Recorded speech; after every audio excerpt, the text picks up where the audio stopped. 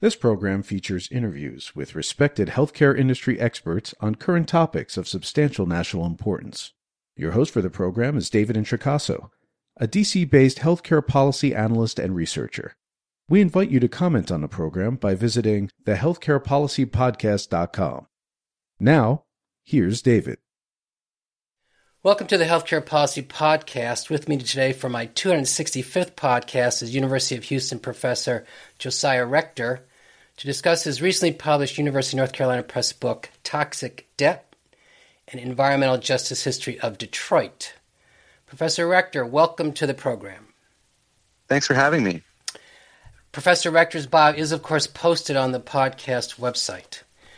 Briefly on background, having in March accused HHS of environmental and institutional racism, I read Professor Rector's work, moreover, as a failure by federal, state, and local government officials to regulate the auto industry's extremely harmful environmental and consequential human health effects. This failure is substantially explained by the replacement of, though imperfect, New Deal legislation with neoliberal policies, including austerity, disenfranchisement, financial deregulation, globalization, and tax and welfare reforms.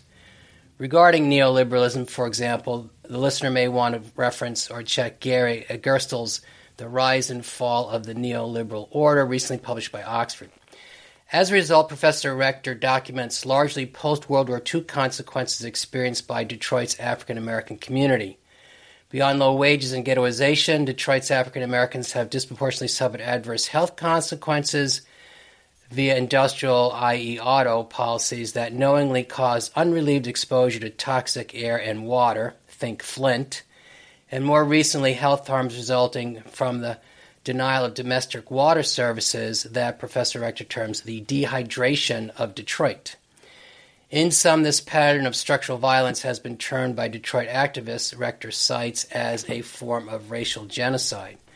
With me again to discuss his work, Toxic Debt, is Professor Rector. So with that, as somewhat brief background, let's get into this. The work goes, you do more or less begin environmental issues or concerns in Michigan, Detroit in the late 19th century. You talk about use of certain coal use led to an 1887 smoke ordinance. But considering the amount of substances, could you just provide a brief overview of, say, environmental issues concerns, say, up till, say, 1929? And that, I think, would help set the stage for where we go after that, because, as you note, in 1929, or before the Depression kicks in, the auto industry is pretty fairly well established. You note that by 29, there are 98,000 workers producing 1 million cars per year. Right. Yeah, I'd be happy to. So the book looks at the history of Detroit through the lens of environmental inequality, the sort of work developed by sociologists like Robert Bullard in his famous book, Dumping in Dixie. And I examine sort of the making of environmental inequality along lines primarily of race and class in Detroit from the Gilded Age to the present. And I identified three major periods, basically before the New Deal, during what scholars like Gary Gerstle, who you referenced, have called the New Deal order from the 1930s to 1970s, and then what some call the neoliberal period since the late 70s, early 80s. So the period before the New Deal, what we might call the long Gilded Age, is characterized, of course, by industrialization and urbanization. Detroit grows massively both in land area and population between the 1890s and the 1920s, and it's demographically transformed. In the late 19th century, you have a predominantly foreign-born working class, initially a lot of Irish and German and some Anglo, and increasingly Polish, Italian, Russian, etc., people from Southern and Eastern Europe, with a relatively small African-American population before World War I. Then, of course, you have the great migration of African Americans to the urban north. The African American population of Detroit grows from just over 5,000 to over 120,000 between 1910 and 1930. In terms of the environmental issues, you have basically unregulated industrial capitalism with some very weak municipal ordinances.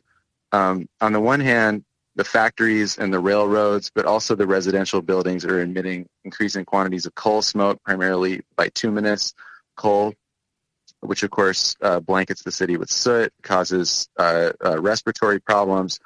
And in the factories, you have serious problems with occupational disease, you have lead poisoning, you have other kinds of respiratory illnesses afflicting industrial workers.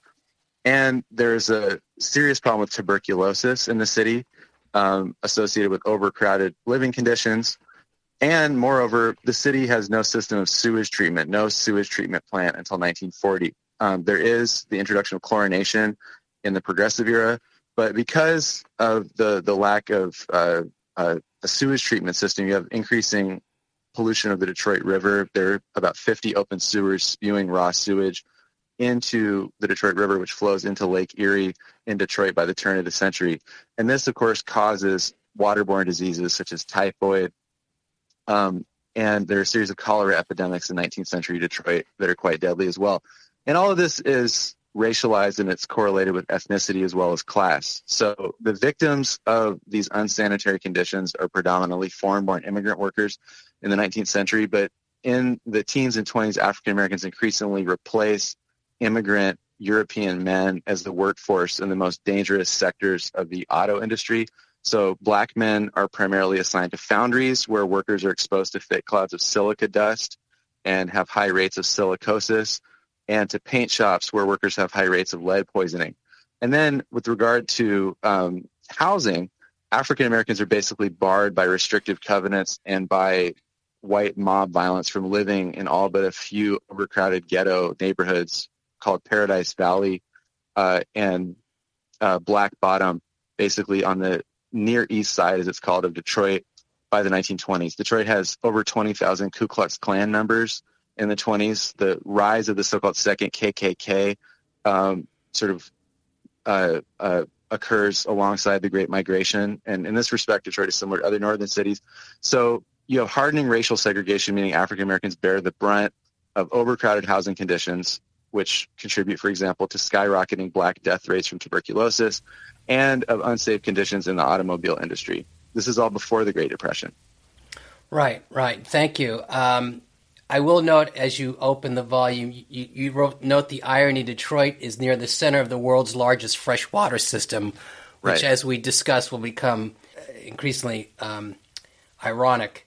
And just in my notes, I noted, you note early in the volume, the Detroit River is highly polluted by 2016. You noted there was no sewage treatment. A lot of this is really a primer for public health students. You mentioned typhoid, tuberculosis. The entire volume could be read as a history of lead poisoning in Detroit, which seemingly has persisted unabated for a century. So it's a tough world. You do note that the African American population just booms, and I'm looking here. By 2030, 100,000 African Americans had migrated to Detroit. So let's go to the auto industry specifically. And you mentioned foundries. Working in the auto industry was, particularly if you were African American, was very dangerous. You mentioned certain strains of tuberculosis, for example.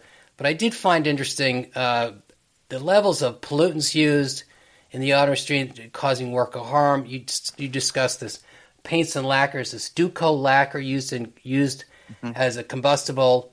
It's sort of a minor chemistry lesson. The foundry work, for example, you profiled the Dearborn Foundry, Iron Foundry, and the cases of silicotuberculosis, sort of off the chart. Other lung diseases, shortened life expectancy. So give the listener sort of an overview of what were the health harms resulting from what aspects of the auto industry that say more prominent? Right. Yeah. So if you read the publications, both of the industry itself and industrial hygienists and the National Safety Council, but also the sort of labor press, you find descriptions of similar conditions. So, the National Safety Council, for example, publishes reports in the 1920s where they describe widespread lead poisoning amongst paint sprayers. This is also a period of rapid technological change where you have the introduction of the automatic spray gun in painting. So it's a similar story in different branches of the industry where basically the rise of mechanization and the introduction of the moving assembly line dramatically increases productivity. And of course, this is associated with Fordism, and Detroit is the first place where the moving assembly line is used to manufacture automobiles on a large scale, first in Highland Park, which is a kind of industrial suburb of Detroit, and then on a larger scale in the River Rouge plant, which the Ford Motor Company establishes during World War I and becomes the world's largest factory in the 1920s. And in the paint industry, you have a shift from hand painters, where you have 5 or 6 skilled hand painters who literally use brushes to paint the vehicle, to the introduction of these automatic sprayers. There's also an introduction of new kinds of paint, such as Duco, which was manufactured by DuPont. And basically, it was favored by automakers because it dried more quickly, and so you could speed up production. But it was also highly flammable and explosive. So, for example, there is a deadly fire in 1927 in Detroit at the Briggs Motor Company, where basically there's an explosion caused by the ignition of tanks of this substance called pyrroloxolin, which is used for the Duco spraying machines. And basically you have dozens of workers who are burned to death, virtually all of whom are African Americans, because black men were restricted to working in the paint shop and weren't allowed to work in other departments of the factory. So that's a typical example. But in the case of the foundries, you really have half a century of high rates of occupational disease. There are decades of epidemiological studies showing that foundry workers have high rates of silicosis. The companies basically do nothing about this until the passage of the Occupational Safety and Health Act in 1970. And the reason is it's cheaper not to pay for the dust control, right? Workers typically, there was one study I saw in the 1960s by the United Auto Workers Union's foundry and forge department, where they estimated that only 1 in about 25 workers who got silicosis ever got any kind of workers' compensation. Usually what would happen is workers would retire and they would get silicosis and often die in their 50s or 60s and never get any sort of compensation. Since you mentioned UAW, it was known to African American workers. How did they understand the acronym? Right. So the United Auto Workers Union comes out of the Congress of Industrial Organizations, or the CIO, which is, of course, founded in 1935 in an effort to organize the unorganized in these vast new mass production industries that had arisen in the first quarter of the 20th century. And, of course, unlike the old American Federation of Labor, which primarily organized on a craft basis and organized disproportionately white male skilled workers, the CIO made an effort to organize the unskilled, to organize immigrants, and to organize African Americans. Although they have an imperfect record on civil rights, the CIO was much more willing to organize African Americans than the old AFL had been. And the United Auto Workers comes out of the CIO, and it becomes a kind of cornerstone, along with the United Steel Workers, United Rubber Workers, or down here in the Gulf Coast, ultimately the Oil Workers Union, of this industrial union organizing drive. And they successfully organize General Motors, Ford, and Chrysler through a series of really tough labor battles, beginning, in the mid-30s, and then successfully they've organized Ford by 1941, and then by the late 40s, the UAW has well over 1 million members and is this enormous industrial union. Right. Your line, though, relative to the UAW, relative to an African American's perspective, is UAW, you ain't white. As you noted. Well, that was a protest chant by a group called the Dodge Revolutionary Union Movement, or DRUM, which was founded in 1968. And interestingly, DRUM was not only challenging the white union officials, they were also challenging the older black UAW officials who they thought had not done enough on civil rights.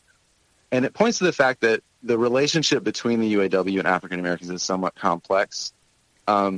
Certainly, the UAW will be criticized by African Americans, from the 1930s through the 1970s for not doing enough, and in some cases outright colluding with job discrimination.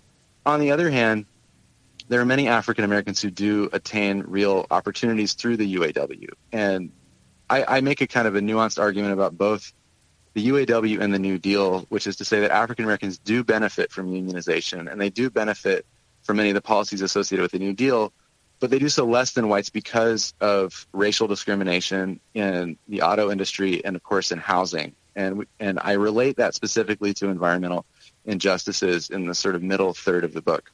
Right, so let's stay with that. So thank you for that. So let's stay with that, because I did in some ways suggest that there was progress made under the imperfect New Deal order, and then that trend was in the 70s, usually formally associated with first term of Ronald Reagan, to the movement towards neoliberalism. So you do note in the volume the New Deal reform period, for example, 100,000 public works jobs under the WPA. There are housing agencies. However, there are imperfections, and I'll let you describe pluses and minuses from the period, basically Roosevelt's 4 or 3 plus terms. So the Great Depression hits Detroit as hard as any major industrial city in the United States. About half the auto workers lose their job. The city is on the verge of bankruptcy in 1933 as Hoover is leaving office. And on the positive side, the New Deal saves Detroit from bankruptcy. And I also point out in the book that, there was a serious problem of mass home foreclosures, evictions of renters, and utility shutoffs among the poor and the unemployed. And this is, of course, challenged by the unemployed councils organized by communists and other radicals in the city, both black and white, incidentally. But the New Deal saves Detroit from bankruptcy. As you said, it creates nearly 100,000 public works jobs. WPA workers and PWA workers, that is Public Works Administration and Works Progress Administration, rebuild the city's infrastructure. So they put in new water and sewer pipes, they create roads, post offices, they build parks, and they construct the city's first sewage treatment plant, which, among other things, makes it possible to finally eliminate typhoid. Also, the WPA and other New Deal policies help to bring down the rate of tuberculosis. They construct hospitals. Under pressure from the labor movement, labor legislation like the Wagner Act makes it possible to unionize the auto industry, which in turn makes it possible to negotiate union contracts that contain some fairly weak health and safety protections, but more significantly, from a public health standpoint, health benefit plans. The UAW, for example, creates a union-run hospital in Detroit, and they actually treat workers with lead poisoning. And, the New Deal housing agencies do end this sort of foreclosure crisis. The Homeowners Loan Corporation does buy up distressed mortgages and make it possible for people to refinance, including actually over 800 African-American families are able to refinance with the HLC. On the other hand, as we all probably know, and as you'll read in the books like Richard Rothstein's The Color of Law or Ira Katz-Nelson's Fear Itself, and this much larger literature that looks at the New Deal and race, New Deal policies are fundamentally compromised for African Americans by racial discrimination. And this is, of course, related to the dominance of Southern Democrats in Congress and the power of Southern Democrats over key congressional committees in blocking things like anti-lynching legislation and refusing to touch Jim Crow laws. And even in the urban North, the HLC systematically redlines African American communities and, to a lesser extent, immigrant communities. And so in Detroit, over 90% of Detroit neighborhoods have been covered by these restrictive covenants. And the HLC and then the FHA, the Federal Housing Administration, incentivized the use of restrictive covenants until the Supreme Court strikes them down in 1948 with the Shelley v. Kramer case. And also, they, of course, redline or downgrade the credit of over 90% of neighborhoods in Detroit that have African-American residents.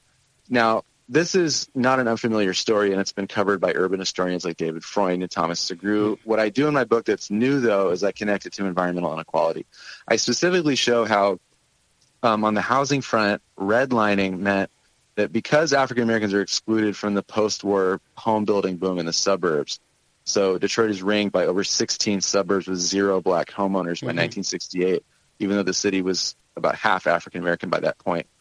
Because of that, African-Americans are trapped disproportionately in older housing, which is more likely to have lead paint. It's called by epidemiologists the lead belt of the city. And you see a similar story in Baltimore, Chicago, Milwaukee, and other cities around the country where African Americans are disproportionately concentrated in substandard housing, either having difficulty getting credit for property improvements, or being able to shift from being renters to homeowners. And this contributes to much higher rates of lead poisoning for African Americans than for whites in newer single-family homes in the suburbs. And then with regard to the auto industry, although African Americans do experience increased wages and pension and fringe benefits from union contracts, prior to the civil rights era, and especially the affirmative action era in the late 60s and early 70s, African Americans are almost totally excluded from the skilled trades, which means they continue to get disproportionately dangerous, lower wage jobs in the industry. And this, of course, means higher rates of occupational disease. I cite one epidemiological study conducted of foundry workers in Detroit and Dearborn, Michigan in the early 1970s, which found that the highest death rates from cancer and heart disease were among black men in the foundries. Although white men in the foundries also had high rates of disease, black men are concentrated in the more dangerous, unskilled and semi-skilled jobs in the cleaning and melting rooms in places like the Ford Rouge plant well into the 70s. And this is one of the reasons why you actually have falling life expectancy for black men in southeast Michigan in the decade of the 1960s, whereas life expectancy rose for all other groups. It falls for black men. And some of that is about drug addiction and homicide, and some of it is about this kind of occupational ghettoization, which unfortunately unionization didn't dislodge. It really took, civil rights laws and affirmative action to finally begin to change that. So thank you for that. So I'll connect that comment. So maybe too crude a term, but African Americans, because of, as you note, racist property appraisal, lending practices, redlining, restrictive covenants. It was like rereading Ta-Nehisi Coates' piece in the Atlantic, right, in Chicago. They're basically herded and kept into certain communities, and not surprisingly, those communities became further compromised by related other policies, and that gets into, and I thought this was an interesting aside, there's so many subtopics here, said we don't have time for all of them, but I do want to bring up one that I thought particularly interesting, and this was the issue of waste to energy. This was the discussion you had about municipal incinerators, and you note particularly one that is bought, the city sells, I guess in 91, it operates I guess till 2019. It's bought by a Philip Morris, I believe, subsidiary. But just where this is located relative to where African American communities are predominant, explain that. And this was all about presumably the financing for the city of Detroit, which of course was on its way to bankruptcy much later, though, in 1314. Right. Yeah. So in the last third of the book, I argue that although African Americans benefited less than whites from the New Deal order, both in economic and environmental terms because of discrimination, they suffered more than whites from the undoing of the so-called New Deal order since the so-called Volcker shock in the late 70s. Mm-hmm. And I use two case studies to illustrate this. One is this municipal incinerator that you mentioned, and another is a water crisis in the city that I assume we'll get to later. Yes, that might be my next question. To take up the incinerator case, so Detroit is similar to a number of communities in the 70s and 80s. You see something similar in all these cities where the first black mayors had been elected in the previous decade. So, for example, incinerators are constructed in South Central Los Angeles under the mayorship of Tom Bradley. You see it in Philadelphia under Wilson Goode. You see it in Camden, New Jersey under Randy Primus. And what these cities have in common is that as the black population and the Latino population had increased, while the white population had decreased because of out-migration to the suburbs after World War II.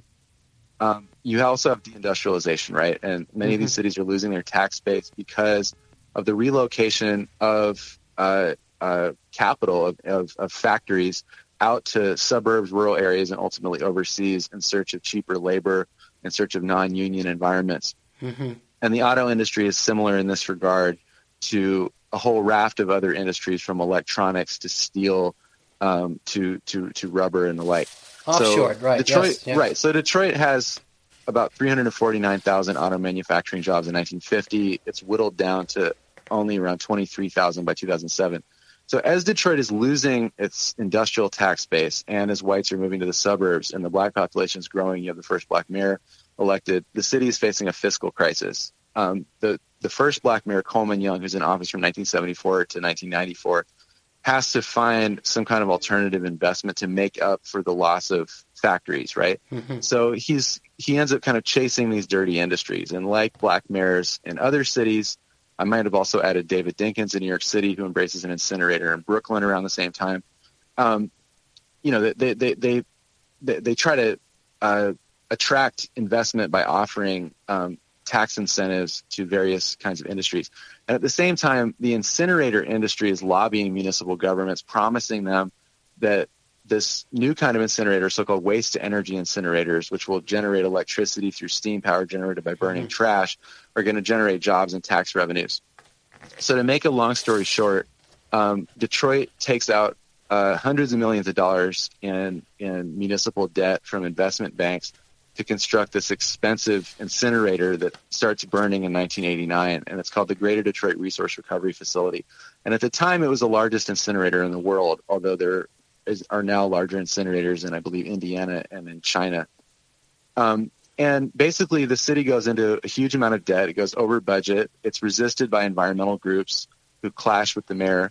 The incinerator constantly is violating environmental laws. It gets shut down at one point by the state of Michigan because it violates its environmental permits on mercury emissions. It also has illegally high emissions of dioxin, a very potent carcinogen, and emits a lot of lead, dust, and particulate matter, and it's located in a predominantly black neighborhood on the east side of the city. So the city is facing a major budget deficit by the early 90s for a combination of reasons, not only the incinerator. And the city is actually under pressure from bond rating agencies like Standard & Poor's and Moody's to raise its bond rating by selling the incinerator. And basically, in response to this fiscal crunch, the city sells the incinerator to financial subsidiaries of Philip Morris, the cigarette giant, and General Electric in 1991. And the corporations are lured to buy the incinerator because they get tax breaks through an obscure loophole in Ronald Reagan's 1986 Tax Reform Act, which provides basically tax breaks for investors in waste-to-energy facilities. So the irony is that this firm, Philip Morris, which is famous for cancer-causing products, ends up getting $200 million in tax breaks for owning a facility which is emitting carcinogens and other pollutants over a predominantly poor black neighborhood in the city of Detroit for 17 years. Right. You can't make this up, as they would say. Right. Let's go to, and I have to get to this, of course, because this is, in fact, there's so much detail, great detail in this, that I thought when I first picked up the volume there would be more on the Flint water issue, but it's discussed, but in context of everything else, it's just one off of numerous issues. So this is so Flint becomes part of the Detroit water system. However, the larger issue is these because of the financial status of these communities, they get these emergency managers, and you talk about the de-democratization issues. Also, of course, unfavorable and disproportionately harming African minority communities. So the emergency manager removes Flint from the Detroit Water Sewage Department in 2013, and Flint's water gets converted to use of Flint River water, which contains, and then we go through the chemistry lesson again, chlorides causing lead and copper to leach from water pipes within 2 years. And, of course, once again, we're back to epidemic levels of lead, amongst other health problems. Those are the details I think are probably generally known. But if you could talk about, again, how this happened in context of how these communities began to be governed under African-American mayors, in part because of the 1314 bankruptcy, et cetera. Right. Yeah. So in earlier chapters in the book, I describe how Flint became part of the Detroit water system.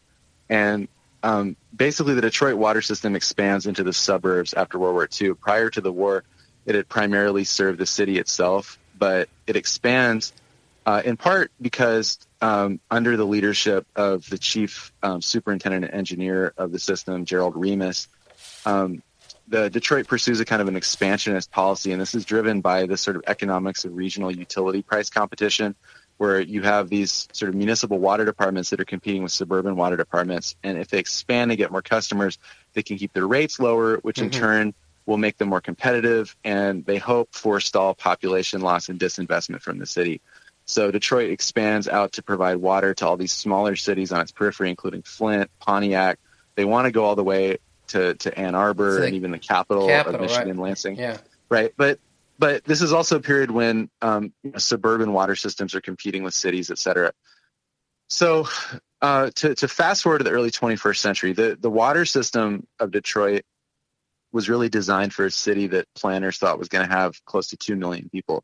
But Detroit ends up having only about 750,000 people by the end of the 20th century because of the factors we discussed earlier. So the system is overbuilt relative to its customer base, and that creates upward pressure on water rates. And that in turn creates an impetus for certain cities to leave the Detroit system in the early 21st century. Now, Flint also is facing a fiscal crisis for reasons similar to Detroit. Flint also is a black majority city, although it has a larger white population than Detroit does. I think it's over 35% white or so in the early 21st century. So Flint also loses its industrial base because of the closing of GM factories and also white flight to the suburbs of Genesee County.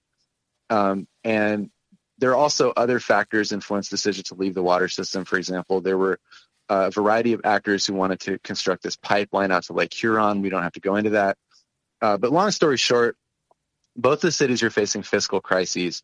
And the governor of Michigan, Rick Snyder, appoints these officials called emergency managers. And under Michigan's emergency manager laws, municipalities that are facing a fiscal crisis, or school boards for that matter that are facing a fiscal crisis, can be taken over by the state.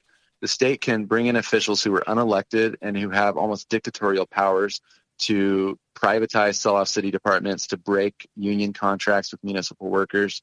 And they can even do things like lock members out of City Hall. They can freeze email accounts for city workers and do virtually whatever they want. So Rick Snyder appoints emergency managers to Flint starting in 2011, I believe. And you have a series of emergency managers who make the decision to switch over from the Detroit water system to Flint, but they also cut costs on this logic of austerity. So, for example, they outsource most of the water treatment work in Flint to these private contractors for a firm called Lockwood, Andrews, and Newnham. And as we often see with private contractors, they seek to cut corners and they do substandard work. And this leads to the Flint water crisis in many ways because they don't perform, corrosion control up to the standards of EPA regulations. And this, of course, leads to the failure to add corrosion controls to the water and the leaching of the copper and lead, et cetera. Now, while this is happening in Detroit, you also have the kind of meltdown of the city's economy in the context of the subprime foreclosure crisis. About a third of the properties in Detroit go into foreclosure between 2005 and 2015. The city has the highest rate of subprime mortgage foreclosures in the United States. And what I really seek to show in Chapter 8 of my book is how the water crisis in Detroit and Flint is inseparable from financial deregulation and the marketing of adjustable rate subprime mortgages by these sort of mega banks, Wells Fargo, Bank of America, et cetera, but also the marketing of toxic derivative products like interest rate swaps to the city government, including Detroit's water department, which lead to basically runaway debt. So Detroit is experiencing this mass foreclosure crisis, which radically contracts its already shrunken tax base. Also, the state of Michigan and Wayne County, where Detroit is located, refused to adjust tax assessments to reflect the fall in property values after 2008. And this means that homeowners are being assessed property taxes as if their properties were still worth $100,000, but many of these houses are only worth about $20,000, $30,000. Rock bottom property values, tax assessments that people can't afford to pay, leading to over 100,000 tax foreclosures alone in the city in the same period. So as the city is losing its tax base even more sharply, in the aftermath of 2008, the city is ratcheting up its water rates. And in addition to contributing to Flint leaving the system, this also leads to a skyrocketing of water service disconnections. So the city begins shutting off water for people who owe any more than $150 or who are more than 2 months in arrears to the city water department. As a result of that, over 250,000 people have their water shut off in the city of Detroit between 2014 and 2019. And so you have about a third of the city's population forced to live without running water for extended periods of time. So it gets so bad that the United Nations Human Rights Council in 2014 condemned the city's water shutoff policies as a violation of human rights. So while Flint is experiencing this mass water poisoning under emergency management, Detroit is also placed under emergency management in 2013. The emergency manager, Kevin Orr, in addition to filing bankruptcy for the city, ratchets up the water shutoff policy. And so while Flint is experiencing this kind of mass water poisoning, Detroit is experiencing mass water shutoffs. So you have hundreds of thousands of people who either have no water at all, no running water in their homes, or have poison water pumped into their homes. And in Detroit, you actually have a combination of both because the emergency managers also outsource much of the maintenance work in the city's school system to private contractors. And this leads to basically rapid dilapidation of the buildings, and there are increasingly lead contamination problems in the water supplies of the Detroit public schools. And actually, the lead poisoning problem in Detroit is even worse than in Flint. It was estimated in 2017 that the rate of child lead poisoning in Detroit was twice as high as in Flint. It was over 8% of the city's children had elevated blood lead levels. Now, this is actually not caused primarily by the water supply, and this is actually a misconception in the review in the New York Review of Books. It's actually caused primarily by exposure to lead in homes and lead dust from home demolitions. That's another story. Yes. Yeah, but there is a serious problem with lead contamination in the water supplies in the city's schools. And I want to just add one more thing. This problem is also exacerbated by welfare reform. Prior to 2001, in the state of Michigan, if you were on the so-called TANF program, which is the successor to Aid to Families of Dependent Children, created under welfare reform in 1996 by President Clinton, you could get utility assistance from the state of Michigan to prevent having your water, gas, or electricity turned off. But that's eliminated as part of Michigan's welfare reform by the Republican Governor John Engler in 2001. And that contributes directly to an escalation of shutoffs. So what you have by the early 21st century is a situation where over a third of the Detroit's population is living below the poverty line. And there are basically no protections, no social safety net to prevent those people from losing access to something as fundamental as running water if they're unable to pay their bills. And you have a city government which is under increasing debt and under pressure to implement harsh austerity measures. And then with the imposition of emergency management, you have the imposition of austerity with no democratic checks and balances. And it leads directly to these public health disasters in Detroit and Flint. Right. So you say this dehydration effect, not surprisingly, yields greater instances of water-associated illnesses or diagnoses. And, of course, then here comes along COVID. And then, of course, you see the disproportionate harm COVID has on minority populations, morbidity, and mortality. So it's just it's an unbelievable constellation of variables or factors. You did touch upon demolitions leading to lead poisoning. You do use the phrase radicalized accumulation by dispossession, which I thought was... I think I said racialized. Right, excuse me, racialized. Right, I'm sorry, racialized. Yeah. So it's really a constant. You again, you can't make this up. It's just amazing, the combination of adverse forces all coming to bear over a short period of time.